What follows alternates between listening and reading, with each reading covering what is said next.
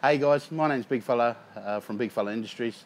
I work in the oil and gas industry, and I'm a family man, and I'm someone with a goal.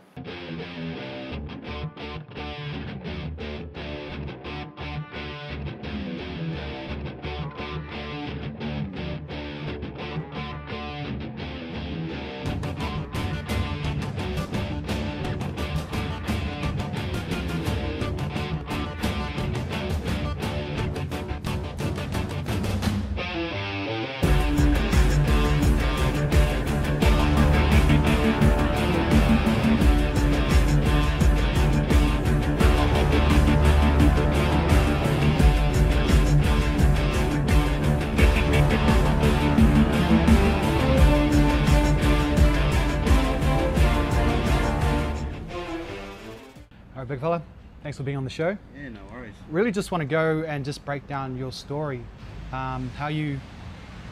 we started from what was childhood like, your experiences growing up, and how you transitioned to Perth, and your life from thereafter to where you are now. Yeah, right. So originally, born and bred in New Zealand. I was born in Gisborne. From a young age, my parents split up. Me and my mother, we moved down south to Christchurch.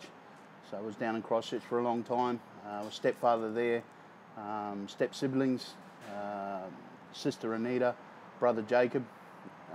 Lived life down there as the best we could. Look, life wasn't easy down there in Christchurch from memories, but obviously my parents tried to, do the best that they could with what they had. Back in those days, things weren't easy, jobs weren't the best, but we made it happen. Anyway, going back to when I was 7.5, my parents, my original parents obviously got back together. When I was 8, I went up to Gisborne, and then my real dad worked in the oil industry. So he had a job in Australia, so we all packed up as a family, myself, and then I met my step-sibling Kaya, or Nick Kaya, and we all packed up and come over to Perth.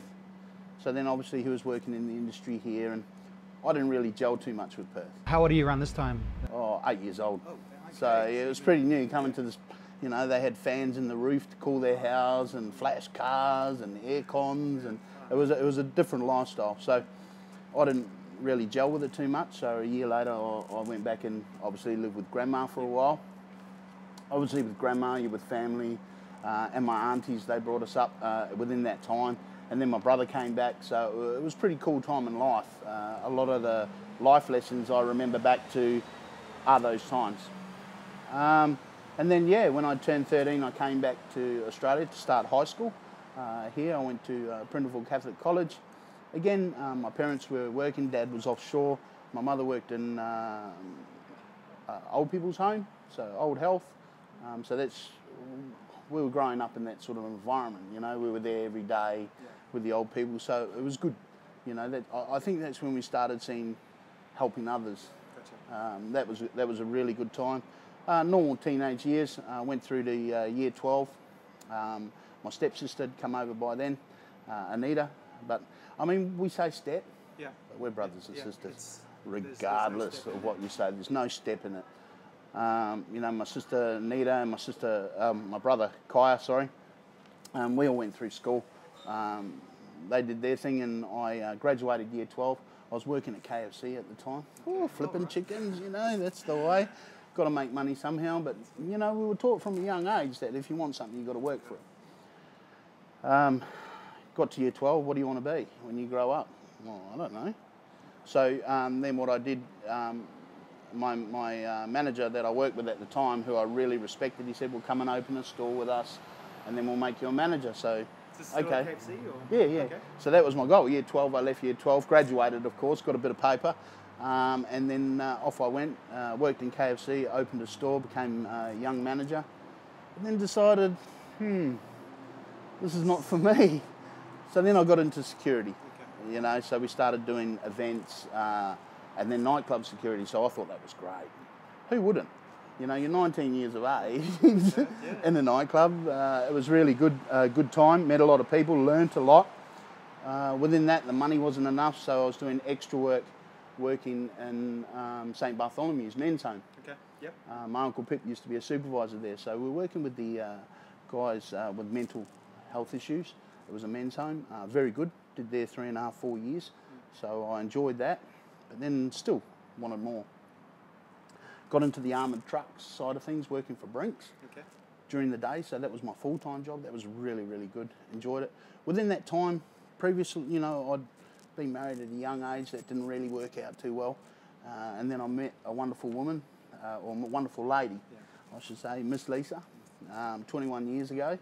She came into my life. Apparently I'd known her beforehand, which we just crossed paths, you know. So, yeah, we started living together, and then, you know, we're working and doing our thing, and then, hello, the old phone call. Guess what? That call. So you know, when you're young, you know, early 20s, you're like, oh, okay. You know, we were managing as it was, paying rent and food, and then a little life came into our hands, which was Blade. Never regret anything about it. It wasn't easy. It was quite hard. So, yeah, moved from house to house, you know, trying to find that balance, and it just really wasn't working. And then we got thrown a curveball when the guys got rid of our house. We had nowhere to live. So Lisa's mum, Jan, she allowed us to live in her house. It was a bit small, so we stayed in the caravan out the back. So we lived there for 6, 7, 8 months, and it was just really hard. And my best mate, Scott, which you'll meet today, he said, oh, look, champ, go find a house that you like, and I'll buy it for you. You can rent it off me, and then buy it when and that was just like the greatest gift of all. So anyway, we went and found this, we went and found this house, and yeah, he got it. He got it. So, yeah, down the track, again, working in nightclubs. The owners of this public house, I used to work for them. So in the nightclubs, and yeah, JP, Danny, and all the family. A really great family. The work that I did there, that helped us obviously with food and all the little necessities that we couldn't, because we were on, you know, a couple of bucks, just enough to pay the rent and food, so and fuel for the car. So it wasn't easy. I was never home for Blade at the time. Blade was growing up, and I missed all that, because you're working, you know, 6 days a week, 3 nights a week. It was just really hard. It's just the security. Yeah, just in the security phase of things. So then, yeah, just one night we had one fight too many, and I just, is this for me? And I said to my mate, Big Mac, I said, look, I'll go try and get a job offshore and see how that goes, and then you, maybe he goes, I'm going to go and look at the mines, and we'll see what works, and we'll help each other out. Anyway, I met a guy, an old friend, Craig Sparrowhawk, and he got us to start with Weatherfords, which is a casing company. So we went and done the casing, and then obviously learnt the ropes there, and we just weren't, I wasn't home much, you know, just I wasn't there to see my kid. And when you arrive home and your boy's going, when are you going back to work? You're going tomorrow, and he's hanging on to you. It's just like, man, this is hard. So another friend on a rig at the time, Brent Wilton, Brent said, oh, I'll go and speak to the manager there, the OIM, and I got to start. So I got my first solid start with Maersk, and yeah, I went from working on the decks, scrubbing the decks, you know, as you do, but the money there was just, it was great. Totally different to what you were getting here? Yeah, oh, way different. Yeah. But the first struggle that I had was, we're living week to week, and now with offshore they were paying month to month. So I didn't have that gap or any money saved. So I just looked at my other best mate, Brian Rochester, said, look, I'll spot you. And the reason I mention these people's names, because they're all significant, and you always got to remember the people that help you get there. So he helped us out on that 1 month tie over. So we moved through the ranks and obviously got up to the drill floor, and yeah, look, it was just 12 hours on, 12 hours off, slog, and I still didn't really know what I wanted to do. I mean, I'm in my early 30s. You know, is this the career I want to be? But I had an awesome tool pusher, Johnny Falconer. He goes, why don't you get into safety? I was like, huh? Safety? No one likes a safety, Blake. Health and safety, it's, yeah. You know what I mean? He's the bloke that you run away from. Yeah. And the words that I remember him saying is, well, don't be that bloke. Oh, okay. And I said, okay, do you think safety could work hand in hand with the workers? He goes, well, why don't you try it? So that's how I got my start. So I filled in for an old mate, and yeah, I enjoyed it. It was something different, computers, and obviously talking to people. And So these are skills you never had going in? I sort of knew how to use a computer. I used to sort of fix them before, but I never used them to the point of PowerPoint presentations and stuff like that. So Blade was, he was like 7 at the time, and they were learning at school, so he sort of gave me a few tips. A few tips and tricks here and there. On how to do my PowerPoint presentations. And then from there, it was just, more education and learning. I mean, with that sort of job, it's more common sense. So from there, we were working for the operator, and then one day I get a phone call out of the blue to come and work for Shell from an engineer, actually, named Callum. Wow. Mentioned someone in Shell, and they rang me up, and lo and behold, here we are, 7 years down the track. 7 years in Yeah. Shell. Wow. Yeah. Man, big fella, there's a lot to unpack on that, and I really just want to go back, man, and focus on, because you didn't come from privilege. You didn't come from, No. nah.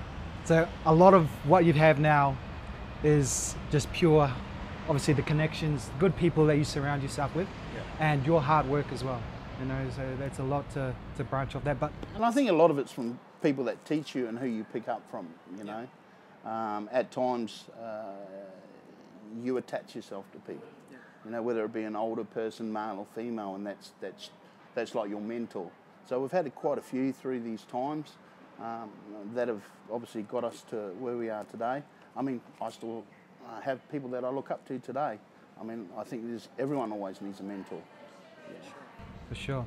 What I want to dive straight into is your expectations, having worked in the rigs offshore or in the oil and gas industry.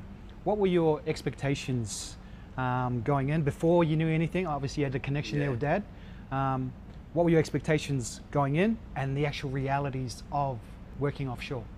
Well, I guess if you onshore, all our mates were all getting jobs in the mines and that, and they were getting $90,000, and we were like, "Oh, that is just a dream." So your expectation is just money, money, easy life. There'd be no arguing because you're not at home. There'd be no stress. There'd be no worries. Money. You didn't really sort of like stop and think what was behind it.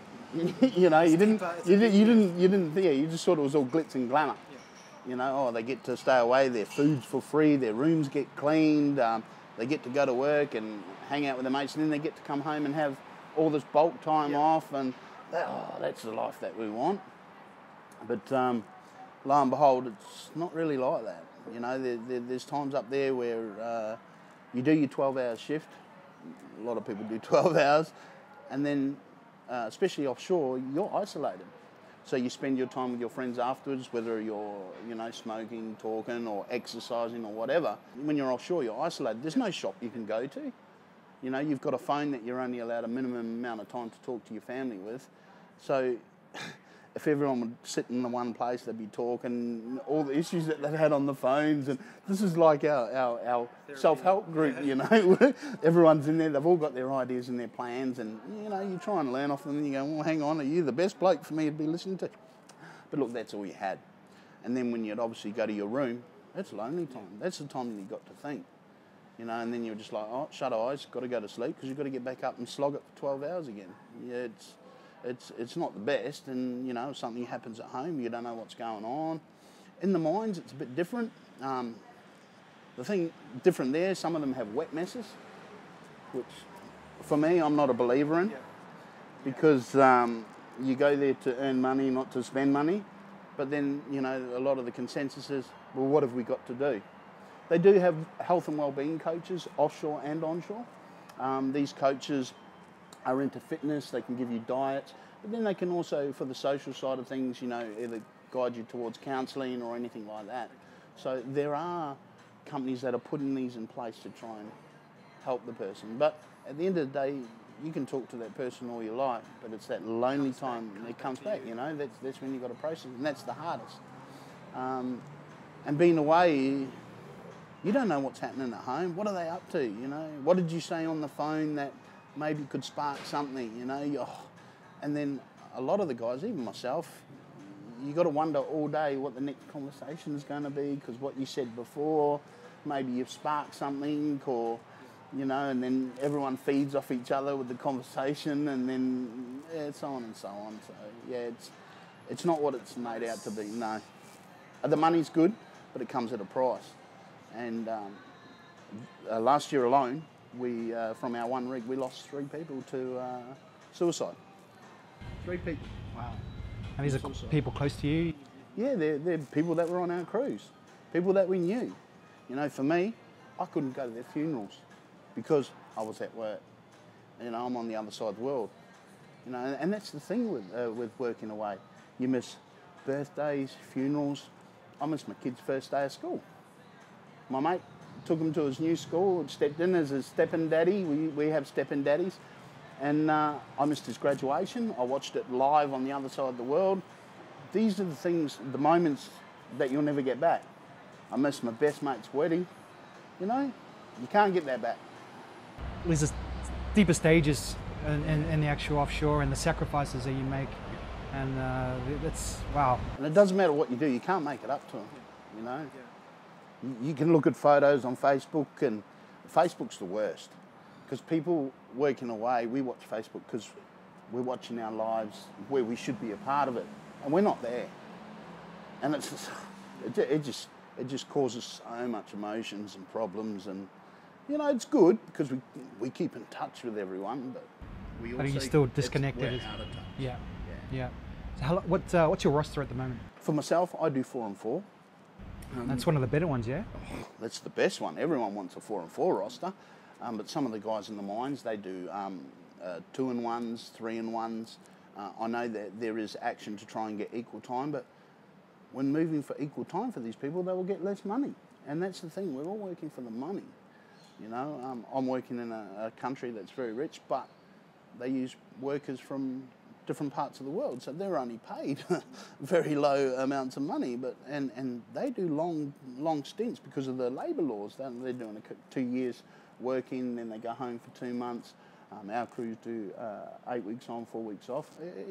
It's a toll, you know. And one of the things you ask, why do you work? Why do you work? Oh, well, to provide for the family. We have, just for the bills, and really. What about the lifestyle? Well, the lifestyle comes as your earnings. as a package, yeah. So, you know, if you ask someone from the mines or someone from offshore back in the heyday, I work to support my family, I work for my toys, we call them toys, work for our holidays. But when you work in the country that I do with the people that come from the lower income areas, when you ask them, what do you work for? They work for food and shelter. That's it. Wow. There is no thought in their mind to buy a new car. There is no thought in their head to buy a new house. There is no thought on going on vacation. It's the essentials. It's the bare to survive. You know, here we are here in Australia. We do seem a bit entitled. You know, we should get this pay, we should get this bonus rate, this, that, and the other. You know, because we've overcommitted individually on whatever. Yeah. Not planning for the future. Some. I mean, that's why you'll see now a lot of people go, oh, I'd love another boom. But over there, it's every day is just trying to put, at the end of the month, they all put money in to feed their families because all their families live together. That's why they have a lot of kids. In the one house? In the one house or in the one no, they have land and they all build their houses on, so they can all support each other. There might be only 2 kids that actually work. They have to support everyone, whereas us, we leave the nest at 16, 17, and then we've only got to worry about ourselves. So that's quite it's a changing culture, changing appreciation, and you sort of like, it gives you another perspective on what we're trying to do. Has that really made you appreciate more and be grateful more? More humble. More humble. Like, I'd go there and I was like, when they moved me from offshore to onshore, why am I in this? This is crap, you know. I don't want to be here, you know. This is my career. Hang on, buddy. Take a step back. what is your goal here? To look after the people. You've been sent here for a reason. Your company has chosen you to come to this site for a reason. And then you start working with the people and you go, you know what? Maybe just pull it back a bit. Yeah. And it's quite humbling. Yeah. Wow. Wow, that's amazing. That's amazing. Big fella, just run us through the process of the week leading up to when you have to go for your month off. The week leading up to when you have to go away. What's that like? Well, I compare it to a bit here. Like a lot of people, if you've worked with them, then you see them on Sunday. Well, how do you feel? Oh, I've got to go to work Monday. Yeah. You go through that anxiety. Gotcha. Oh, I've got to go to work. What's my week going to be like? Have I done this? Have I done that? And then you can't wait to look forward to Friday. For us, the last week is I've got to go to work. What have I done? Because I'm going for a month. Is everything in place so my family doesn't have to worry? Is this done, that done? Whether it's the pool, the bills, just life in general. And have I taken enough for the month ahead for me at work? Am I ready for work?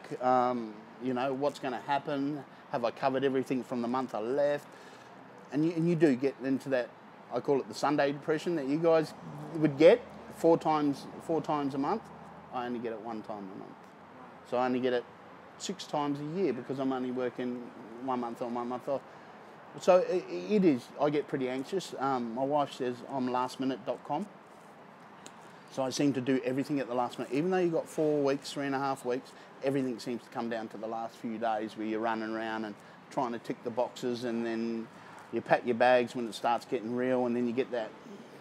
And my wife says I get a bit downy, you know. She goes, oh, mopey. Yeah, so for the last few days, Dad's mopey, so, you know, it's just what it is. Yeah. What challenges does the ones that you leave behind, what challenges do they go through that you find without you being at home? Well, they have their own lives. You know, we live 2 lives. When I'm home and when I'm away. So when I'm away, my wife leads the fort. She's a strong, independent lady, as she says, and my son's sort of self-independent. They're like 2 best mates. They do their own thing. The life still goes on for them. The only thing that changes is I'm not in the picture. Yeah. That's the only thing. So they just so used to it. Yeah, they do miss me, but their life still has to move forward. They've still got their same Monday to Friday or whatever it is that they've got going on. So they've built up this resilience to it, you know. They've got to cope on their own. They've got to do their own thing and be ready for whatever comes along. I guess for me, I have to realise when I come home, I just fit in. So you just got to blend in with... I have to... Yeah, you blend in with their life and time. Don't come along and say, we will do this because I'm home, I'm the man. No, you can't be like that. You know, at the end of the day, they live their life every day where we come and go. So we have to slot in, help where we can help, listen when we need to listen. That's the biggest thing. And sometimes they don't want your advice. They just want you to listen, you know, which is fair enough.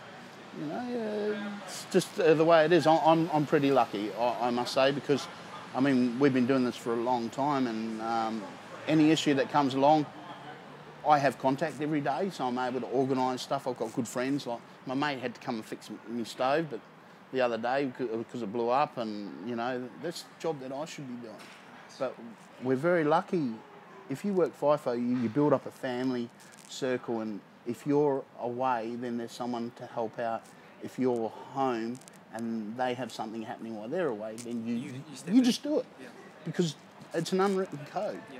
And we have so many good friends around us that work in the FIFO. I've got so many best friends that would just step up to the plate. All my wife's got to do is make a phone call. Even though they don't want to make that phone call and someone's going to be there. And for me, it makes me feel comfortable while I'm away. Yeah. Could you share with us any other realities that you found in working offshore? I feel, you know, we say, oh, I'm going to do it for 5 years and then I'll get out, I'll make my money and I'll be sweet. Never happens. You adjust your life to the amount you earn. So people say, oh, I'm going to put away this much money, this much. You don't. Because then you go, oh, I can buy that, I can buy this, I can buy that. I mean, a lot of people ask me, why didn't you go buy another house? Because I ended up buying the house off my best mate. And, Scott, yeah, Digger. Call him Digger. We worked together for a long time. but yeah, why don't you buy another house? What for? I like this house. And for me, the house has sentimental value. You know, it's where we got through our... What was your step? we got through our ditch as a couple, growing with the young Blade, and then obviously getting a better life, and then because my mate stepped up.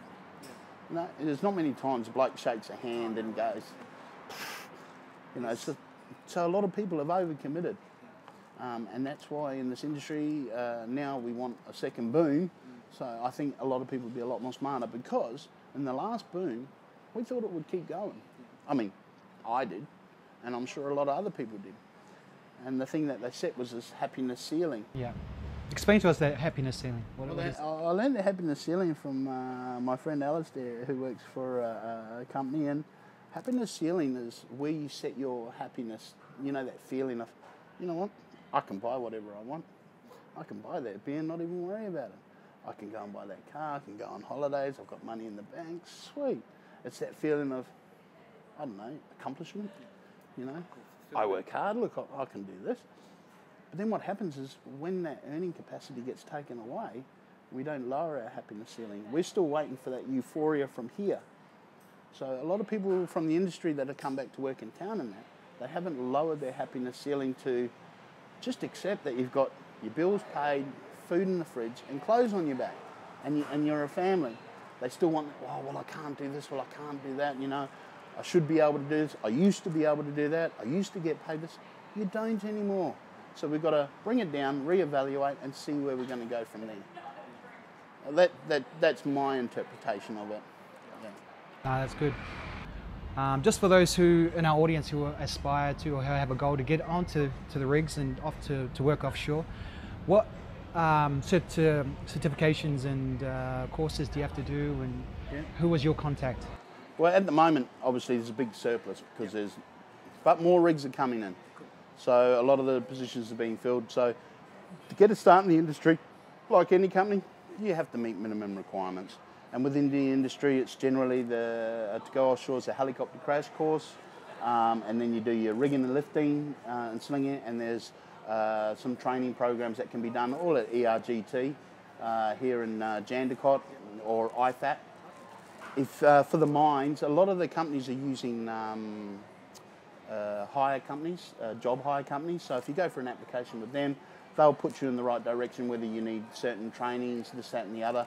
So a lot of the job agencies that are being used at the moment through the mining industry, they're the ones that will steer you in the right direction. So a lot of people go, oh, I can't afford that. We've got to spend money to make money. And initially I had no money to pay for my courses. I was very lucky. I was working at Whitford Security at the time, and my boss Simon was really good. He allowed me to do the training and work at the same time. So it was the thing that got us through. So yeah, it's pretty cool. I mean, if you really want to give it a go, you really got to have a look at investing, but there's a catch with everything. Big Fella, obviously you got other stuff on the side as well that you do in terms of the Big Fella industry gear and other business ventures that you have in that regard. Share with us what made that transition. How did it start? Well, we were back on the Maersk Discoverer rig, and one of the guys had set up his website and this, that and the other, and I said, oh, I want to do something like that. Somewhere where everyone can go and ask for help or anything like that. So I registered the name Big Fella as a trademark, B.I.G. Started off in safety. No one remembers your name, but they will remember my nickname. Everyone's called me Big Fella. So I started Big Fella Safety, and it became, when I went to Egypt, an identity that people could, you know, we're all part of Big. It's your brand. Big, you know. So I looked at, branding makes, you know, if we all wear a bandana, we might be in different coveralls or anything like that. This one bandana means we're the same. So that's where it all started from, and then we just started into the sports clothing, and then I got asked to sponsor people, and I was like, I got no clue about sponsor. Man, I'm a married boy from Gisborne. What do I know about sponsoring? So all we did, we looked at the factors with Big. We're not the Flash's company. We don't have the Flash logo or the Flash money, but we'll give it the best go we can, and we'll try and help you out where we can, whether it's a couple of bucks, clothing, or people that we can put you in contact with. Just help anyone, really. So we've come in good contact with We Are One, which is a agency here to support the homeless. Okay. So we do a bit of work with them, which is great. And then also with some sports people, some known and some not. I mean, you know, we all got to start from somewhere. We've got a couple of people that jump out of planes and parachute. You know, it's. I think it's just cool seeing your name. I think there was someone that you helped to take across to America, and she made it big. Oh yeah, well, we helped her when she was first starting. Just, you know, What's her like name? boxing in Thailand. Oh, Bang Bang Lulu. Bang, bang, Yeah, Lulu. yeah. Louise Horton. She helped her. She's just an awesome friend. She's like a family to us, you know. And she's number one. She won her world title. She's a machine. I mean, I wish we could just help her more, but she's signed up now. Oh, awesome. And like I said to her, girl, when you get signed up, you go with whatever you need to do, and we'll always be here. We always have that connection. You know, at the end of the day, whatever you need, just put your hand up. If we can help, we'll try and shuffle things around. Because if you know, I've mentioned different people's names through this discussing with you. So I remember all those people that have helped me along the way. So we've got to pay it forward. You know, we're not the richest. Oh, hell no. We haven't got pockets full of cash. But what we do have is a heart full of, you know, thankfulness and love that we can give out. And for me, I think that's most important. Yeah, people will say, well, you can't pay bills on love. Yeah, but, you know, at least... But you can go to sleep at night peacefully. Like my mum says, as long as you can lay straight in bed. And my nan always said, do unto others as you like done unto yourself. And I'll always remember that. Beautiful. Man, that's a lot of what I'm feeling from you is that giving nature, and how important it is to help others before you help, you know, and connecting other people that you may know that may be able to help them in those situations. So as almost like one question before we part is, what 3 life lessons that you can share with our audience in terms of lessons that you've learned and that you've incorporated that's helped you, or people that you've rubbed shoulders with that you've found that has helped you in your journey? Well, for me, number one is give it 100%. Don't go in things half-assed. Oh, I'll just do it like this just to get by. Go 100%. The reason being is that's who you are. You know, if you're going to put the effort in to do it, give it 100%. 100% all the way. Forgive and let go. Forgive and let go. You know, because a lot of people hold grudges, man. I didn't get this job. I didn't get that. I didn't get that. Even your discussions, let's call them discussions that you have with your partners or anyone. Sometimes you just got to forgive and let go. Because if you hold that, that's going to resist you moving or hold you back getting to that next level. It really is. You know, oh, I'm not doing it because this, that, and the other. Hang on, let it go. You know, Frozen. Yeah. Let it go. Yeah. I know Frozen. Move forward. Yeah, move on. You can't just hold on to these things, bottle them up. It's just going to inhibit, obviously, you becoming Your a better growth. person. Exactly. Yeah. And then, obviously, third is don't ever stop learning. Don't ever stop learning and growing as a person. You know, I learn every day. You know, I've even learned just sitting there and talking to yourself on a few things, you know. Be open, obviously, is part of learning. Don't think, I know. Always be the student. Always be the student. The only person that knows everything is Google. Or Siri. Well, That's Siri, it. everyone else know? should just learn as they go. Yeah, you know, you need to take on a little piece from everyone else. I mean, we all take our learnings. We could all be learning the same job from 5 different people. Take your learnings, make it your own, and then obviously move forward on it. And don't ever give up, really. Don't ever give up. Nice. And parting with that, thanks, big fella. What does the future lie for you, and where do you see yourself in the next 5 years? Let's say. Maybe still in the sandpit, working over there, helping people. I feel my job there is not done. I get pretty attached. You know, like in my nightclub days, I love this family so much, JP and all the Palmers, helping them out. But then I just go, well, hang on, can I do this for the rest of my life? They will still be there, we'll still love each other, let's just move on to the next thing. And at the moment, it's my crews, the people there. Have I have I accomplished what I want to accomplish? I don't know, but I'm either going to be doing it over there or here. Whereas I find if I come back here to work, a lot of the people are all they're all working for that mullah, and they you know. Whereas I feel where I am, we're working for something different. They're working for the same here, but it's just something really different, and the personal connection with the people, because attached to that person is 10 other people sitting at home in a village or something like that, and they all live by the phone, you know, on Skype, and I don't know. Maybe someone's going to tap me on the shoulder and go, "Your time's done," or whatever, and I'll probably be still over there in the sandpit if you ask me. But I mean, one thing I will have to say is, with helping people in that, we also have to remember not to forget our families, because we a lot of people focus going this way, and we forget those who are beside us, holding us up. Yeah, and you notice a lot of people in careers are like that as well.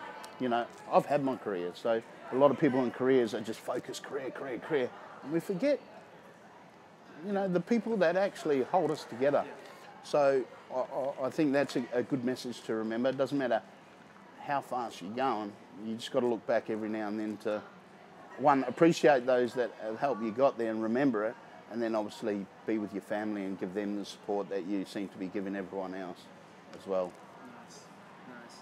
Just in parting, big fella, is there a message that you want to give across, or to our audience, just from your heart, that you know, that you could say, "Hey guys, I'm in the game. I'm in this industry. It's not what you think it is." But is there a parting message you'd like to send out there? Yeah, look, I mean, since we're talking about FIFO and how we got into it, to the people out there, it's not what you think. You all have that goal in your head on money, and you're going to do this, do that, and the other. Also have a backup plan. Yeah, always have a backup plan, because sometimes this goal might not be as quick as you want it to be, but you might have to start in a position that you don't want to be. But the reason is, you've got to step on those stones to get there. It's not just magic and you're there. You have to work from the ground up. And like my mother used to say, you've got to start from washing the dishes. I never used to like washing the dishes at KFC, but I became a manager because I started from the ground up.